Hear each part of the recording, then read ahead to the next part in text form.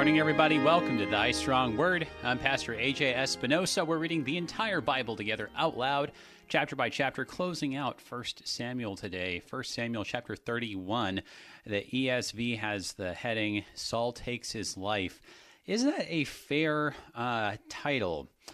Spoiler alert, I think the answer is no. But really, we have to answer the question, how does Saul die here? I think that it's in a lot of ways, this is a key moment. It's the concluding chapter of 1 Samuel. When we get into the next chapter, it's a very different situation in terms of who's taking over in the power vacuum that Saul leaves behind. But what are we to make of this, his death, the way this was prophesied by Samuel? Is this punishment? Is this... Well, anyways, there's lots of different ways we can look at it here, and it'll be good to talk about some of those different possibilities. And I think also then for ourselves, it just gets back to these recurring questions of, what does it mean to live a life of faith? And, well, I don't know. Is everything judged by the ending? Well, lots of good questions for ourselves. Today, joining us, we've got Pastor John Schenk, pastor at Trinity Lutheran Church in Edwardsville, Illinois. Good morning, brother. It's good to have you back. How are you and the brothers and sisters in Edwardsville doing? Good morning. We're doing well. We're doing very well. We had chapel this morning, rejoicing in the Lord with our kids and bringing God's word to them and rejoicing together as God has given us this ability to be together. As long as we're able, we're going to be in His word and rejoicing in His gifts. Good stuff. Yeah, no, I mean, that's it's cool to also just start off the day with chapel with the kids. It's always energizing. I know that for myself, it's not, I don't know, it's not super high energy, but the devotion that we do with our daughters, which is just a pretty simple thing.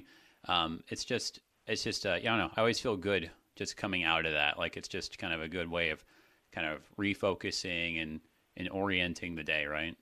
Yeah, definitely hollows the day to be in His word and to be praying on that word. And, for us as a school family to lay this before the children, because we had our gospel lesson for this last week, follows into what we're going to be dealing with in chapel for the kids to understand what it is to be clothed in Christ and it does connect us to our text today about a life of faithfulness in the one who has promised to cover our sins in His mercy. So what does that life look like, and what does that life see as the most important thing? And to rejoice that we have been clothed in Christ is a great way to start the day. There's nothing better than that, right?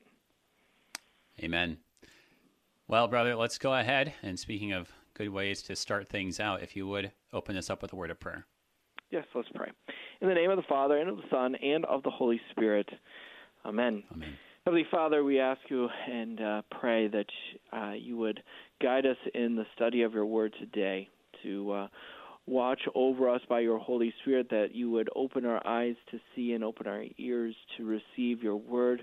Guide us, O Lord, into a life of faithfulness to your word and a life that reflects that the most important thing, all that is truly the treasure of our hearts and the treasure of our lives, is to remain faithful to you. For in your faithfulness to us and your promises, you have sent your Son, your only Son, to be our Savior, to give us life and life eternal in His holy name. So help us to rejoice in His salvation all the days of our lives. In Jesus' name we pray. Amen. Amen. Amen.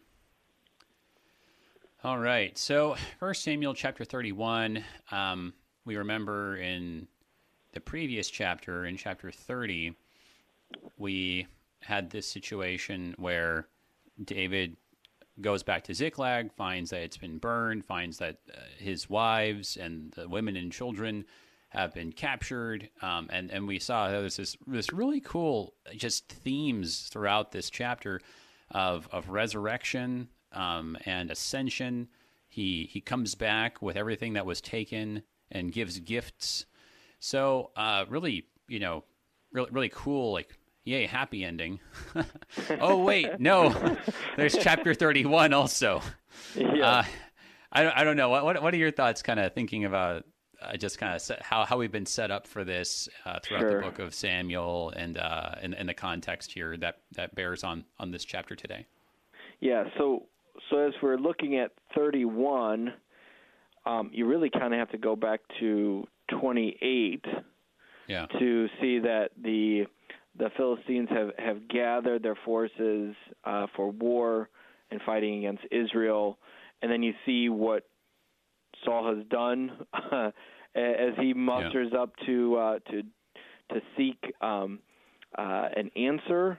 He seeks a medium because at this point then Samuel has already died, and Samuel has already vowed that he would not bring a word of the Lord to Saul. I mean, you've dealt with that, but just to kind of remember, you have to go back a little further than the last chapter, because then really you've got this forces, lining up for war and battle, and you've got Saul and what he has done to seek an answer and kind of reflects his faithfulness or lack thereof. And then you've got the middle here going back to David, because David is with the Philistines, and this on the other side of the wall kind of deal of what's going on over there. And then, as you said, he's not with them. He's not with the Philistines. He's been rejected by their leaders. You got to go. You're one of them. You got to leave here. So he does. But then, as you find out, things have happened while they're away, and that last chapter kind of catches up with what David does while this other his fighting, while this other fighting is about to commence. And so you've got these two things going on kind of simultaneously. And then you lead into 31, which brings us back into that line of going back to 28. Yeah, no, it is. I mean, and it's sort of like, I think maybe even like most like modern movies or television shows, right? Where it's just, you've kind of got like multiple stories kind of going on at the same time, and there's a switching back and forth, and the switching, though, it isn't it isn't random. It isn't just like, okay, well, we've done this for a little bit and now we can switch back to this. But like, if you kind of like look at any movie or show kind of carefully, you see that the switching back and forth, they're kind of at like these really like key turning points. And what it does is it lines things up neatly so that you kind of subconsciously, at least, end up making these comparisons. So I think it'll be interesting to kind of see like how it does like make sense that we would switch to Saul right back here, like you were saying, kind of, even though that's kind of the storyline that was going on back in like chapter 28, how it makes sense to switch back to this right now. Yeah, but because these two, David and Saul, are just their whole lives, the friendships of Jonathan and David, this like almost brotherly bond, and so everything's like interwoven. Like you said, it's an amazing way to tell these two comparisons of David and Saul, and what started with an arc going up with Saul, and everything looks great, and then an amazing fall at chapter 15, and then the arc of David, arcing up. So these kind of two arcs are going in opposite directions, but they're still interweaving. So it tells an amazing story of this call to pursue the heart of God, pursue Him, and where Saul is pursuing something else, and he's falling. So yeah, and then we have this kind of coming back, and I mean, it just as literature, it's beautiful and amazing. But to know that this is a way in which God is telling us a story that would bring about our faithfulness to Him, a call us to repentance, that calls us to understand His plan for our salvation. It's amazing.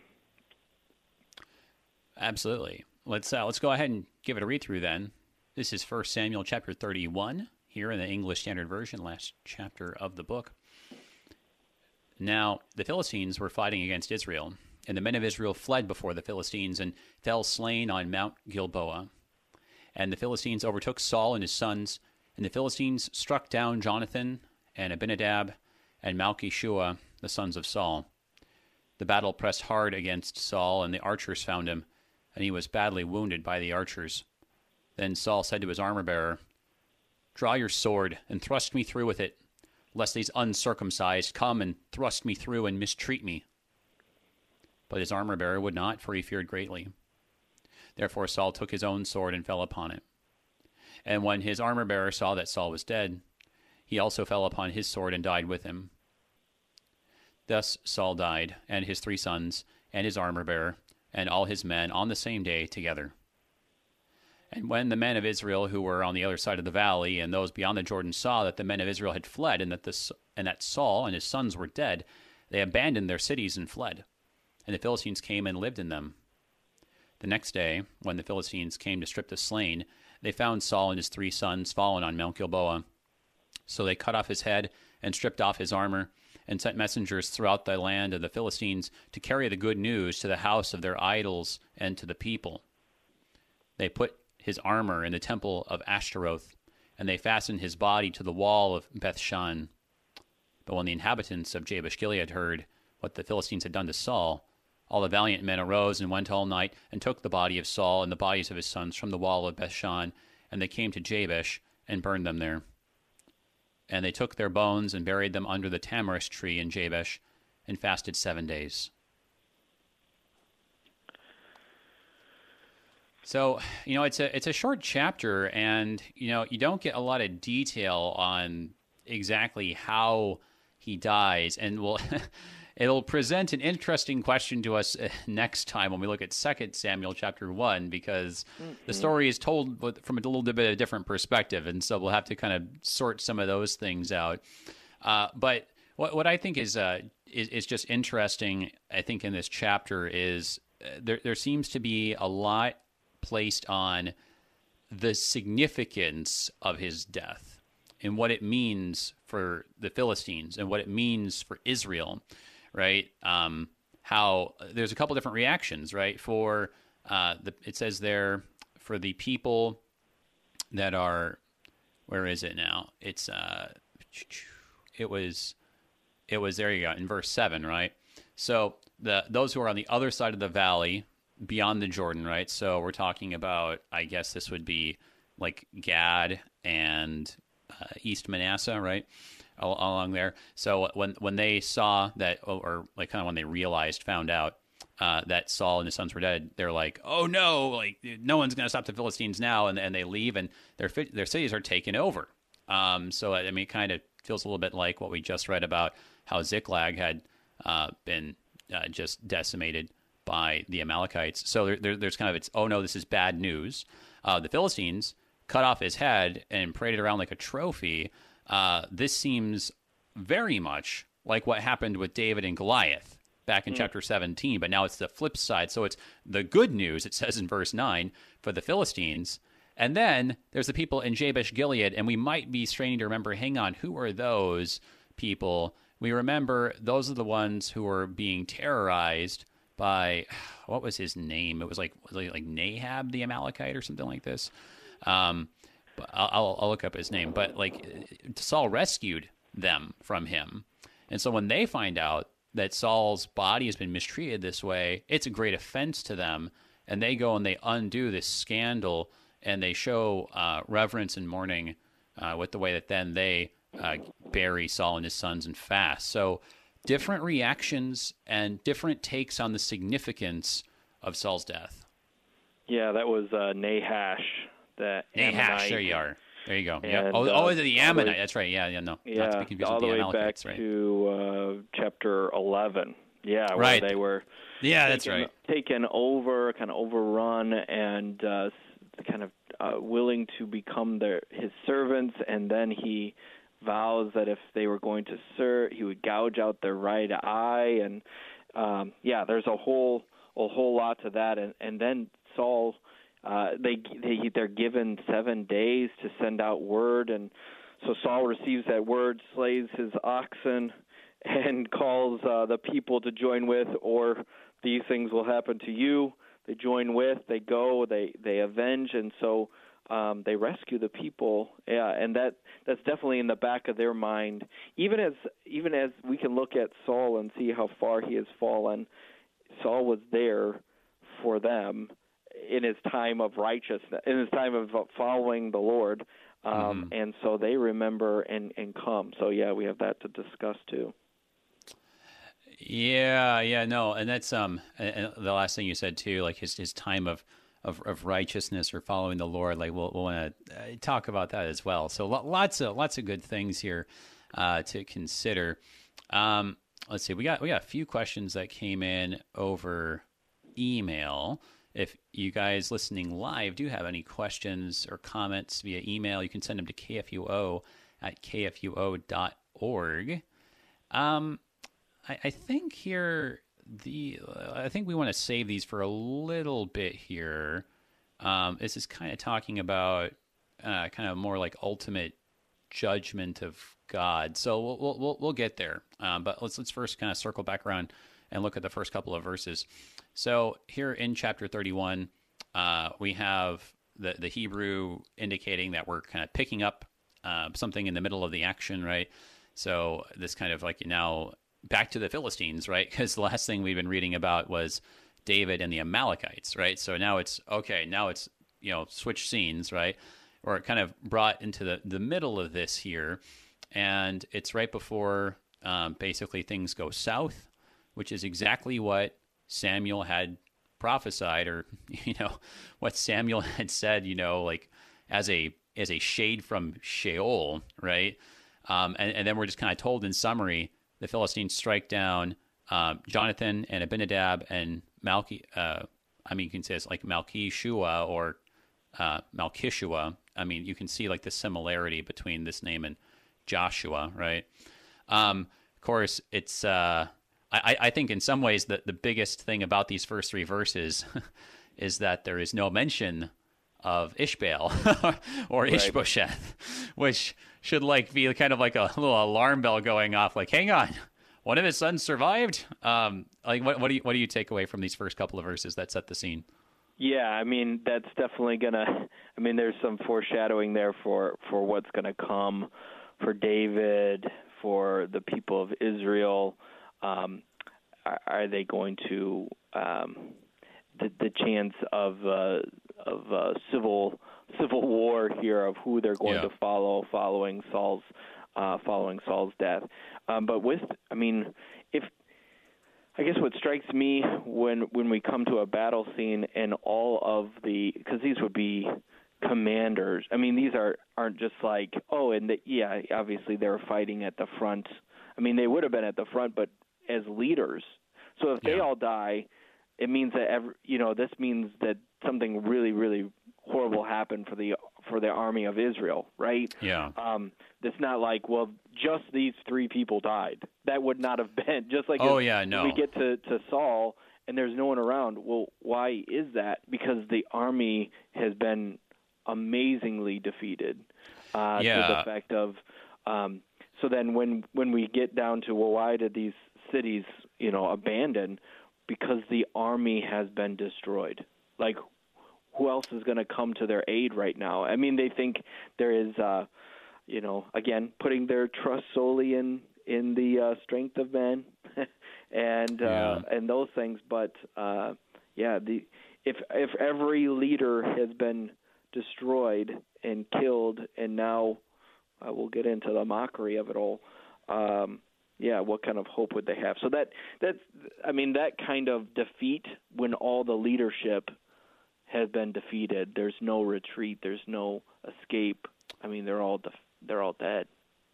Well, so let's talk a little bit about what you were saying here, the kind of defeat that's going on. So we've kind of had a couple questions about this, and I've had to kind of just admit and say, hey, look.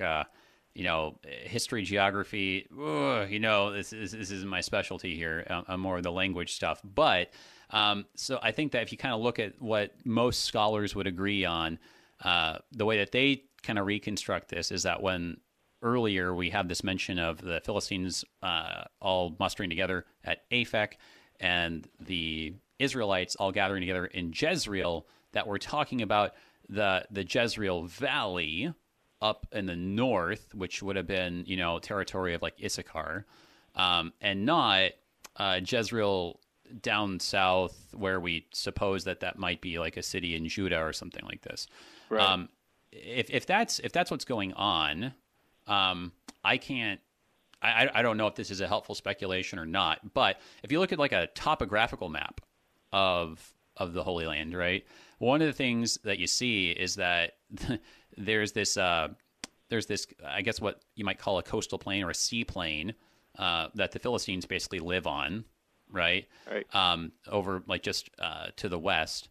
But then like you go to the east, and just really quickly the elevation just shoots straight up, and you can see why no one wants to try to attack Jerusalem, because it's just like, get your mountain climbing gear. Like, this is going to be challenging. But one of the things that's pretty interesting about the geography is that when you look towards the north, this is like kind of one of the only places where the elevation gradually goes back down to sea level towards the north, as it kind of slopes down gently into the Jezreel Valley. Like, there's this mention of Mount Gilboa.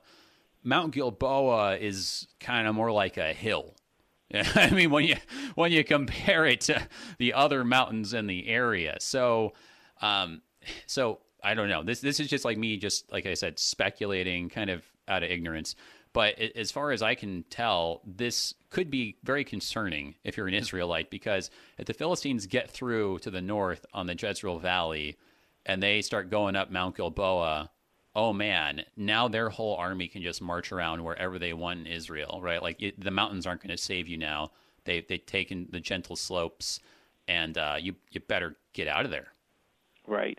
Yeah. Because then, like you said, to the east, what's going to defend them? Their defense would have been the Israelite army, because, like you said, topographically, there's not much defense there. So when the army and the leadership, and even if there are men, I'm sure there could be more people mustered to the south. I'm sure it's not every last fighting man. I'm not saying that, but right. When leadership and the king has died, I mean, that's going to shudder the whole people throughout the land. It's gonna cause them to wonder who's really in charge and who's really going to be able to defend you. Well, and then to your point about what happens when you lose like the leadership. I mean, we've seen this before.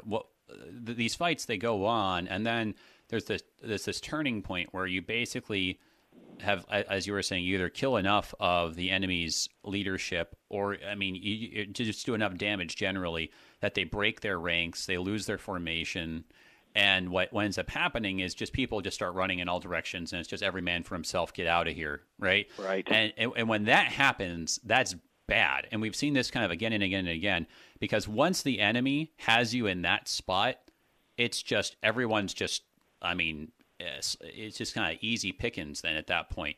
And you see this throughout in like Joshua, Judges, that the enemy then would pursue, and you pursue because you're just gonna, I mean, it's just free shots basically against the enemy army as they're all just running away. So when it says that the men of Israel fled before the Philistines, that's bad. That means that they've fought.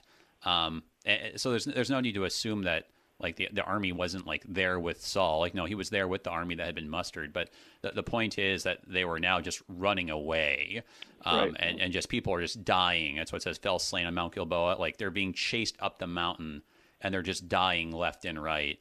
And that includes then Saul and his sons. It's time for our break, but we'll be right back, everybody, with more on Samuel 31 here on Thy Strong Word. Be right back.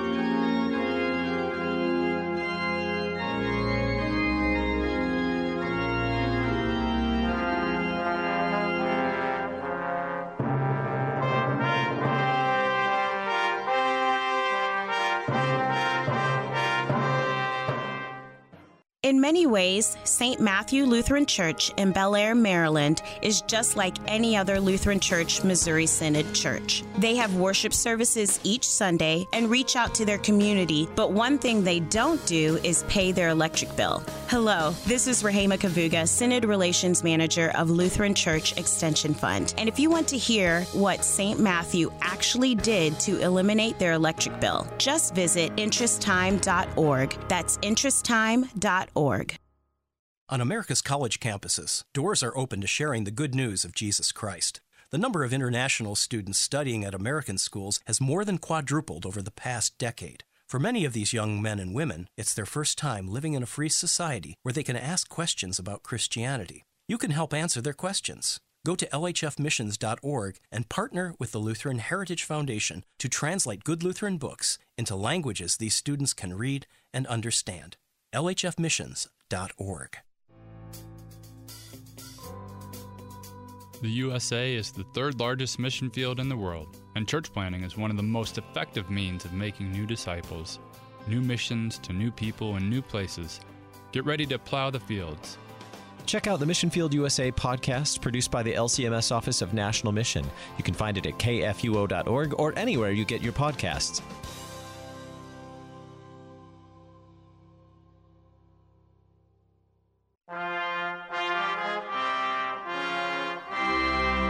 Welcome back, everybody, to Thy Strong Word. I'm Pastor A.J. Espinosa. We're looking at 1 Samuel chapter 31, last chapter of this book. But as we've said before, really this is kind of one big thing here. 1 Samuel, 2 Samuel, 1 Kings, 2 Kings. So we'll be going right on into the next part of the story here, which just picks up right in the aftermath of Saul dying with David and Ishbaal or Ishbosheth on opposite sides, and that we have what seems to be setting up for a civil war. Two different kings are going to be claimed. So the story just keeps going on here. It'll be good to get into that. But for today, looking at 1 Samuel chapter 31, talking about what is the significance of Saul's death here. If you've got any questions or comments for us, you can also get on the live stream, facebook.com/AJ Espinosa. One of the questions or comments here, we've got to talk about this trophy business, right? Because claiming kings or even just their dead bodies as trophies, this seems to be a significant and a recurring theme that we've seen. And I think it plays a lot into Saul's request here. So this is interesting. We'll want to take a look at that. You can also give us a call, 1-800-730-2727 if you're listening live, or if you're in St. Louis, 314-821-0850. I want to thank our underwriters at the Lutheran Heritage Foundation, lhfmissions.org. Thank you guys for underwriting Thy Strong Word. Let's take a look at this stuff about trophies, right?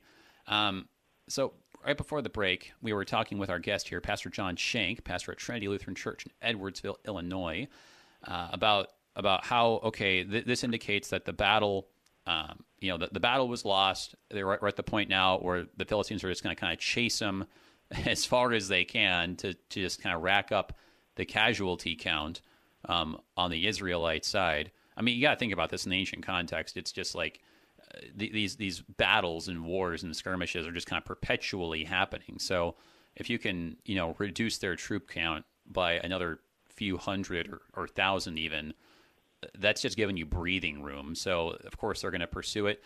It says here that the archers find Saul. He's badly wounded by the archers. And then he says here to his armor bearer, we remember that he had something like 20 of them or something.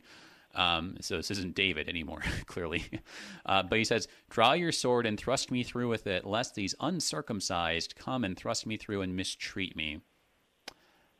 What do you make, Pastor Shank, of this request here? Like I was saying, I think I misspoke. It's not the ESV that has this heading. The ESV just has the death of Saul, which is, I think, a little bit more helpful.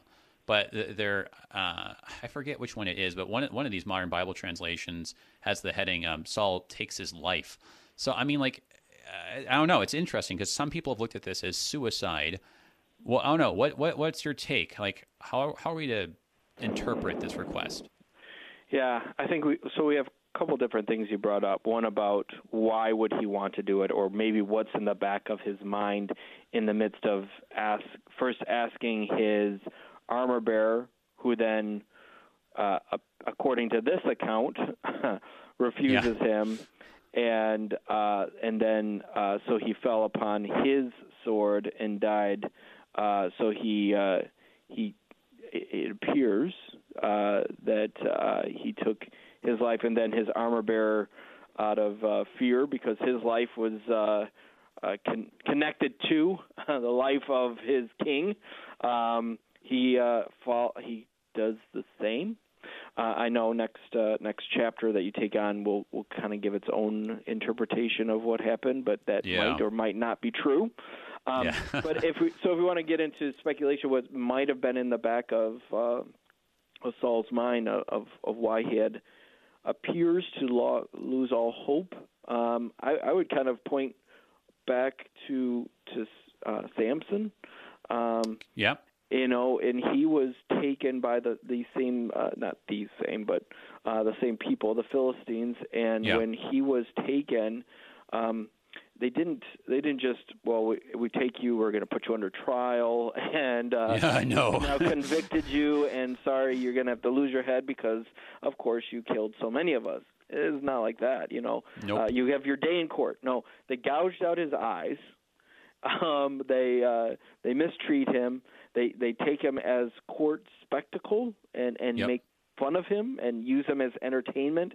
So these are the things that are in the back of his mind. I'm going to be used for entertainment, and not in a good way. Not like, sing for us.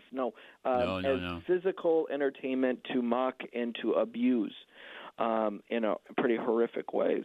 So he's thinking about those kind of things. And in the midst of it, he, it appears, according to this text, chooses something that's not a good end, not something that the Lord says it should even be an option for us to take what doesn't belong to us. Our lives don't belong to us.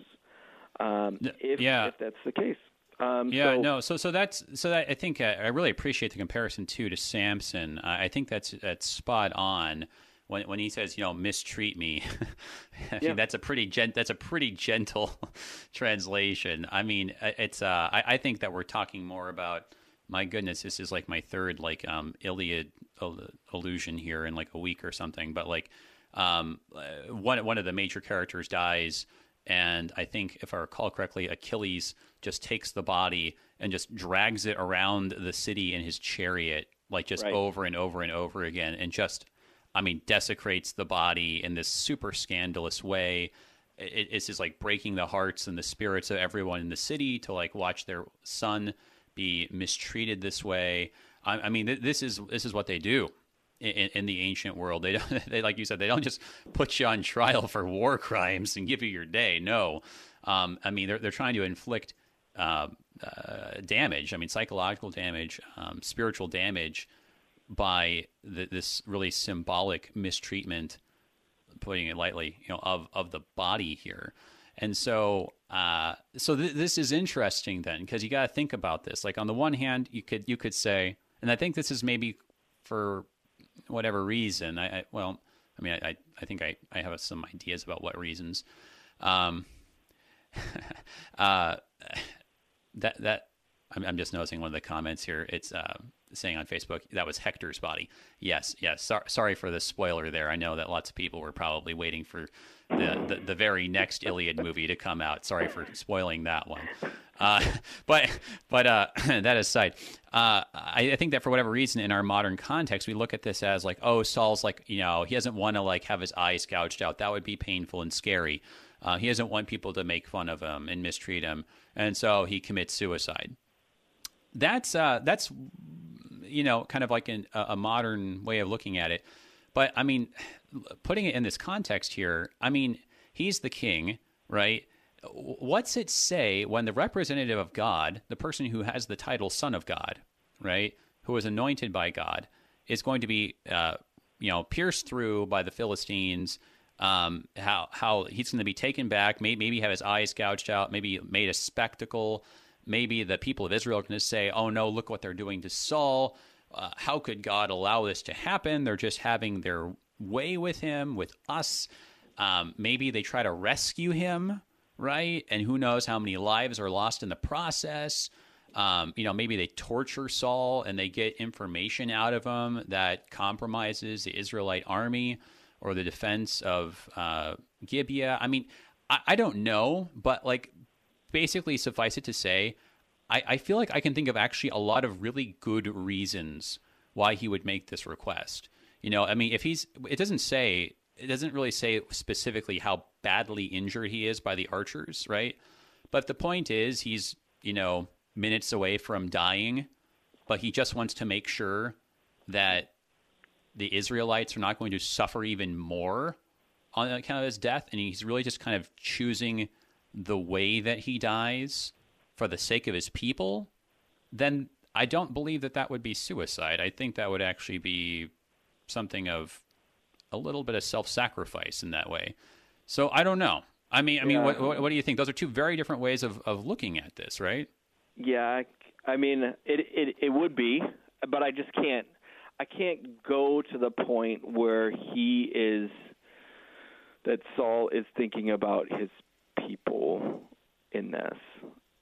That's a good Eighth Commandment look at best construction, and I should do that, but in my sinfulness or my just looking plainly at the text, I see a lot more of Judas here than of a noble death, unfortunately. I see a lot more of despair that doesn't have any repentance. It's not like he has chapter 26 here in mind where Saul says that he has sinned and that he has acted foolishly. He doesn't say any of that. There's no end announcement of remorse and regret and asking the Lord to forgive me. Let me act one more time like with Samson. Let me die this way, Lord, and I'm going to take out a bunch of these people. He doesn't do that. He sees suffering as an evil that there could be no good out of it, and that's not the way that we as Christians should see suffering. That's fair. Benefit. And so, that's fair. No, so if he's just trying to get out of potentially suffering more, and he's just saying I don't have a very good quality of life ahead of me, right? Right. We would say that, and I think that's actually why we go there, because in our times we think about euthanasia and we talk about legislation about whether or not doctors are allowed to give drugs that kill, right? For patients who are terminally ill, et cetera, right? And so we start kind of thinking about that stuff because that's what we're talking about. And you have lots of sentiments of hey, it's my life and I get to choose when it ends and the means by when it ends. I mean, yeah, even it's just exactly saying that, right. We need to kind of push back and say, well, no, right. the Lord. And here, where I say I can have a hard time going. I mean, I wish I could say that he's thinking about Israel, but he's not even thinking about his armor bearer. When he's saying, you kill me, he would be signing the death of his armor bearer. The guy would die. You can't kill the king and then still live. We'll see that tomorrow. Yeah. Well. Even maybe if it's brought up, maybe even if that story is not true, which it might not be true, just to say that this is what you have done to a righteous man like David means that you deserve to die. And then when he does this act, according to this text, where we have to take it, this text is the one we're dealing with today, exactly. Is that he falls on his sword. So what does the example he sets for his armor? Then he does it as well. So it's this is the tragedy that we often face with a young person who does see that there is no more hope for me, tragically takes their own life. The thing that we have to, as pastors, have to quickly do and is to gather up all of our young people and encourage them not to do that. because there have been times where more than one person takes their life because they see this as a way out of a bad situation. But this is not an example we should follow. And tragically, his armor bearer follows an example right after he does it. So, well, yeah. So I think that, I mean that explanation I think is a very helpful application for, like we were saying before, the sorts of things that we're thinking about, right? Because when in our context, right? Yeah, we're thinking about depictions of suicide on on Netflix and like group suicide and a steadily rising suicide rate, especially among the younger people. And so like those are the things that we think about and in many ways we've been thinking about for decades in our country. And so I think we kind of look at this text and think about those things. And so I feel like as much as we say, hey, Saul, was a bad king and what he did was wrong. And I think in some ways this is more of like a pious, and in a good way, right? Pious means faithful, right? Reaction against, like you were saying, these sorts of things, a push back against these things. But I think, there's a lot to be said about this, and we don't have to, it's fine. We don't have to agree on everything here. But I will say the word that's used for the badly wounded is the same word that's actually used for being in labor, like of a woman, like when she's in the labor pains and like is giving birth. I think the idea is Saul has been riddled with arrows. He's going to die any moment.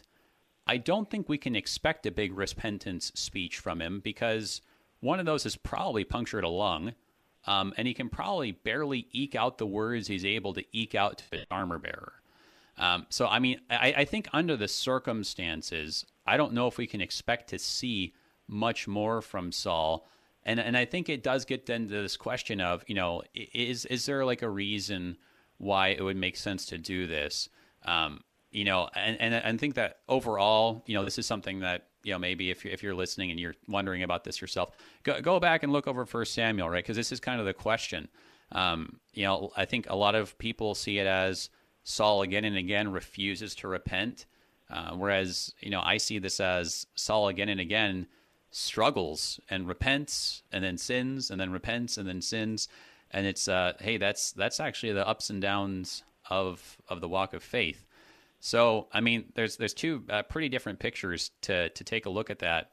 But I think this speaks to some of the questions we got over email, which so some of these questions here. What does this chapter teach us about the consequences of our actions? Are traitors rewarded and honorable men left to fall alone in battle? There's got to be a special place in Dante's Inferno for evil men like this. And then furthermore, what level of or circle of the Inferno is Jonathan damned to for his treachery against his own house, his kin/family? I'm trying to think about what we're getting at here. Do you know what treachery we might be talking about on Jonathan's part? Like I haven't. Would that go all the way back to when he ate and he shouldn't have? I mean, is he talking about that? I mean, I guess he could be talking about here just how he generally helped David, and so maybe that's kind of.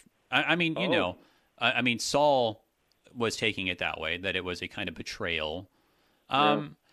Yeah. So I mean, these are these are some interesting questions. I really just don't think, though, that when you look at this chapter, that this chapter is saying, I mean, I don't think it's saying the opposite, but I don't think it's saying like, hey, Saul and his sons like got their comeuppance because, they were terrible, terrible people. And, and so now they're damned to hell. Like, I just don't think the chapter, like you can read it like that. It narrates how he dies. It narrates that this is bad news for the Israelites, good news for the Philistines. And the note that it ends on is one that's reverential towards Saul, right? I mean, it's Jabesh Gilead being like, hey, we're not going to let this body just be desecrated, and we're going to take it back. We're going to give it a proper burial. under the tamarisk tree, and we're going to fast for 7 days. So I mean, I think it ends on like on a reverential note. I don't think you can take the chapter as like these are all just terrible men that ought to be condemned. But even that, I mean, there's a tone to that that's not complete. I mean, even that that's the other times where bodies are burned are not good. That's not, even that is, I mean, it's not, if you look at to David and what he does, there's that story, and that was not to be seen as a good thing for this body to have been burned. So even that, there's some interesting, it's like, okay, well, did they really burn those bodies, and what does that mean? And so historically, I would say the majority view is in the line of Saul did not die well. I mean, if we're just looking at historical commentaries and how most have viewed the death of Saul and his reign and his end is not viewed. I mean, yes, there is the minority view that, hey, maybe I guess it depends on how far we go back. Yeah, because if you go back to like I mean like BC interpretations, I think there's a little bit more plurality. But you bring up a really good point about the burning, right? Because I think that we might read that and we might say, well, hang on a second, burning the bodies, is that like some kind of pagan thing? And like you said, like there are some connections with burning the bodies that are like, hang on a second, like was that a good thing? I think under the circumstances, you got to consider, okay, the Philistines, unfortunately, they weren't able to take away Saul as like a prisoner the way that Saul did with the king of the Amalekites, right? So I mean it's a good thing for Israel that they didn't have like their living court jester like they did with Samson, right? So okay, there's that, but they are abusing this body. They've made it a spectacle. They take the this is so fascinating. They take the head, they take his armor, and they take his body like this, and it's like decorations, which is like kind of really analogous to how David cuts off Goliath's head. His Goliath's sword, right, is like like a relic, basically like a trophy. So they're doing all this stuff. You got to imagine at this point, the body is in really, really bad shape, right? This is not what you would call an open casket funeral at this point. So burning the body might have, I got to say, like, I wonder if it actually isn't reverential in these circumstances. And the fact that they take the bones, like they don't like incinerate everything to nothingness. They take the bones and they do bury the bones. And this actually shows some continuity with ancient Israelite burial practices. I mean, this goes back to, you can think about... the burial of the bones does. Historically, right. You would bury the body, and then the body would decay, and then you'd take the bone. So... Yeah, that's right. I mean... That was one of the options, right? Well, the idea of like an ossuary, right? Yeah, the one that's recorded primarily in Scripture is not to burn the body and then take the... I mean, this is the only time... and I'll agree with you, in a somewhat positive way, we're talking about burning and then collecting and then burying. Right. So we have to kind of be honest about the evidence of how many times is this described. Well, this is not normal, at least. Yeah. Well, yeah, it's not presented as normal, but to one of the comments here on Facebook too, though, it's like. You just honestly don't have a lot in the Bible that describes this stuff in detail. I mean, there's like a lot of stuff about like the ins and outs of like what would an average person's wedding have looked like? What would an average person's, circumcision, like ritual looked like, or their burial looked like? And it's like there's a lot of gaps, and like there's kind of like important prominent moments here and there. But that hardly is like a sample size of the whole population. So, I mean, the chapter is in many ways humbling because of just how few things, how few details really we have like fleshed out. That's sort of an unfortunate pun there. But I mean, I do think, I do think though, right? Like, isn't it significant so that the people of Jabesh Gilead, find this out, and they go in the night and they recover the body. What do you make of that? Like that, because that is the ending here. I think that's amazingly faithful. I think that shows true reverence to, and it falls in line with then what we come to the next. It is an amazing connecting to then getting us back to David. How did David treat Saul his whole life as the Lord's anointed? So even as Saul was, in the end, rejected by God to be the king, he was. I mean, that's right. It's true. And then as Saul leans on a medium, which is an abomination to the Lord, even as these things are happening, and even as he dies, we'll leave it at that. Even as he dies, he still or was still at one time the Lord's anointed, and that should be respected because we should respect the Lord. And that connects us to David. And it's an amazing, God is so good. He does such a beautiful job of connecting us back to his anointed. And even in the worst circumstances or in bad circumstances, the respect that we show those in authority shows our respect to the Lord. It's definitely a fourth commandment, beautiful picture of how we should respect the fourth commandment as we respect the Lord. I really appreciate that, because I think in our own context, right? I mean, like we're right now we're filling a vacancy, right? That was left on the Supreme Court, and it's just, it's true. Okay, so when one of our leaders in the United States dies, they're not the Lord's anointed, but as you were just saying, as it says as Paul says in Romans chapter 13, right? They are the authorities that God Himself has placed over us. Right. And so there really is no room for dancing on the graves of our civil leaders, because, that really is disrespectful ultimately towards God Himself by doing that. And I think you're totally right that whether it's the people here in Jabesh Gilead or Saul's armor bearer who refuse to stretch out their hand against the Lord's anointed, you see a David-like reverence, a David-like piety here. Right. So, that really is something. I think that the transition's already happening, that we are being restored to a better and purer piety. We're going back towards the way of David after what has been a lapse, been a time of failing. And I think you do see a little bit of why this is wrong for Saul, because even David is saying you can't touch the Lord's anointed, and I think that even it applies to Saul, and I think there's a juxtaposition against the two, as we've been saying, Saul and David. David would not touch his head. He would even possibly here take his own life, which reflects tragically, in my opinion, maybe his faith position on how he maybe viewed his own life, which then helps us to get to David, which David lives his life seeking the Lord. Again, you'll get your own the other stuff, but in this time frame, you've got a man who is seeking after the Lord, and I think that's a beautiful reflection of what our lives should then reflect as well. No, certainly. You do have David's going to have his own problems. He's going to have his own rejections in different ways too, right?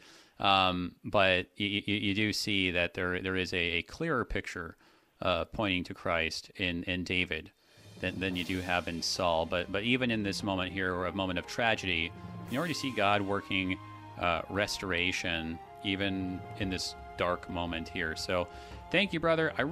Just a lot of good stuff in here that you have to wrestle with, and I appreciate you working through it with us today. So God bless you, and look forward to having you on again soon. Amen. Everybody, Pastor John Shank, Trinity, Edwardsville, Illinois. Going on to 2 Samuel chapter 1. We got to compare these stories here. Till then, I'm Pastor A.J. Espinosa. Peace. You've been listening to Thy Strong Word, produced by the Lutheran Church Missouri Synod Office of National Mission in cooperation with Worldwide KFUO, the official broadcast ministry of the LCMS. Your support is vital for this program to continue. You can make a gift safe, secure, and easily online at kfuo.org. Thank you for listening and supporting Thy Strong Word.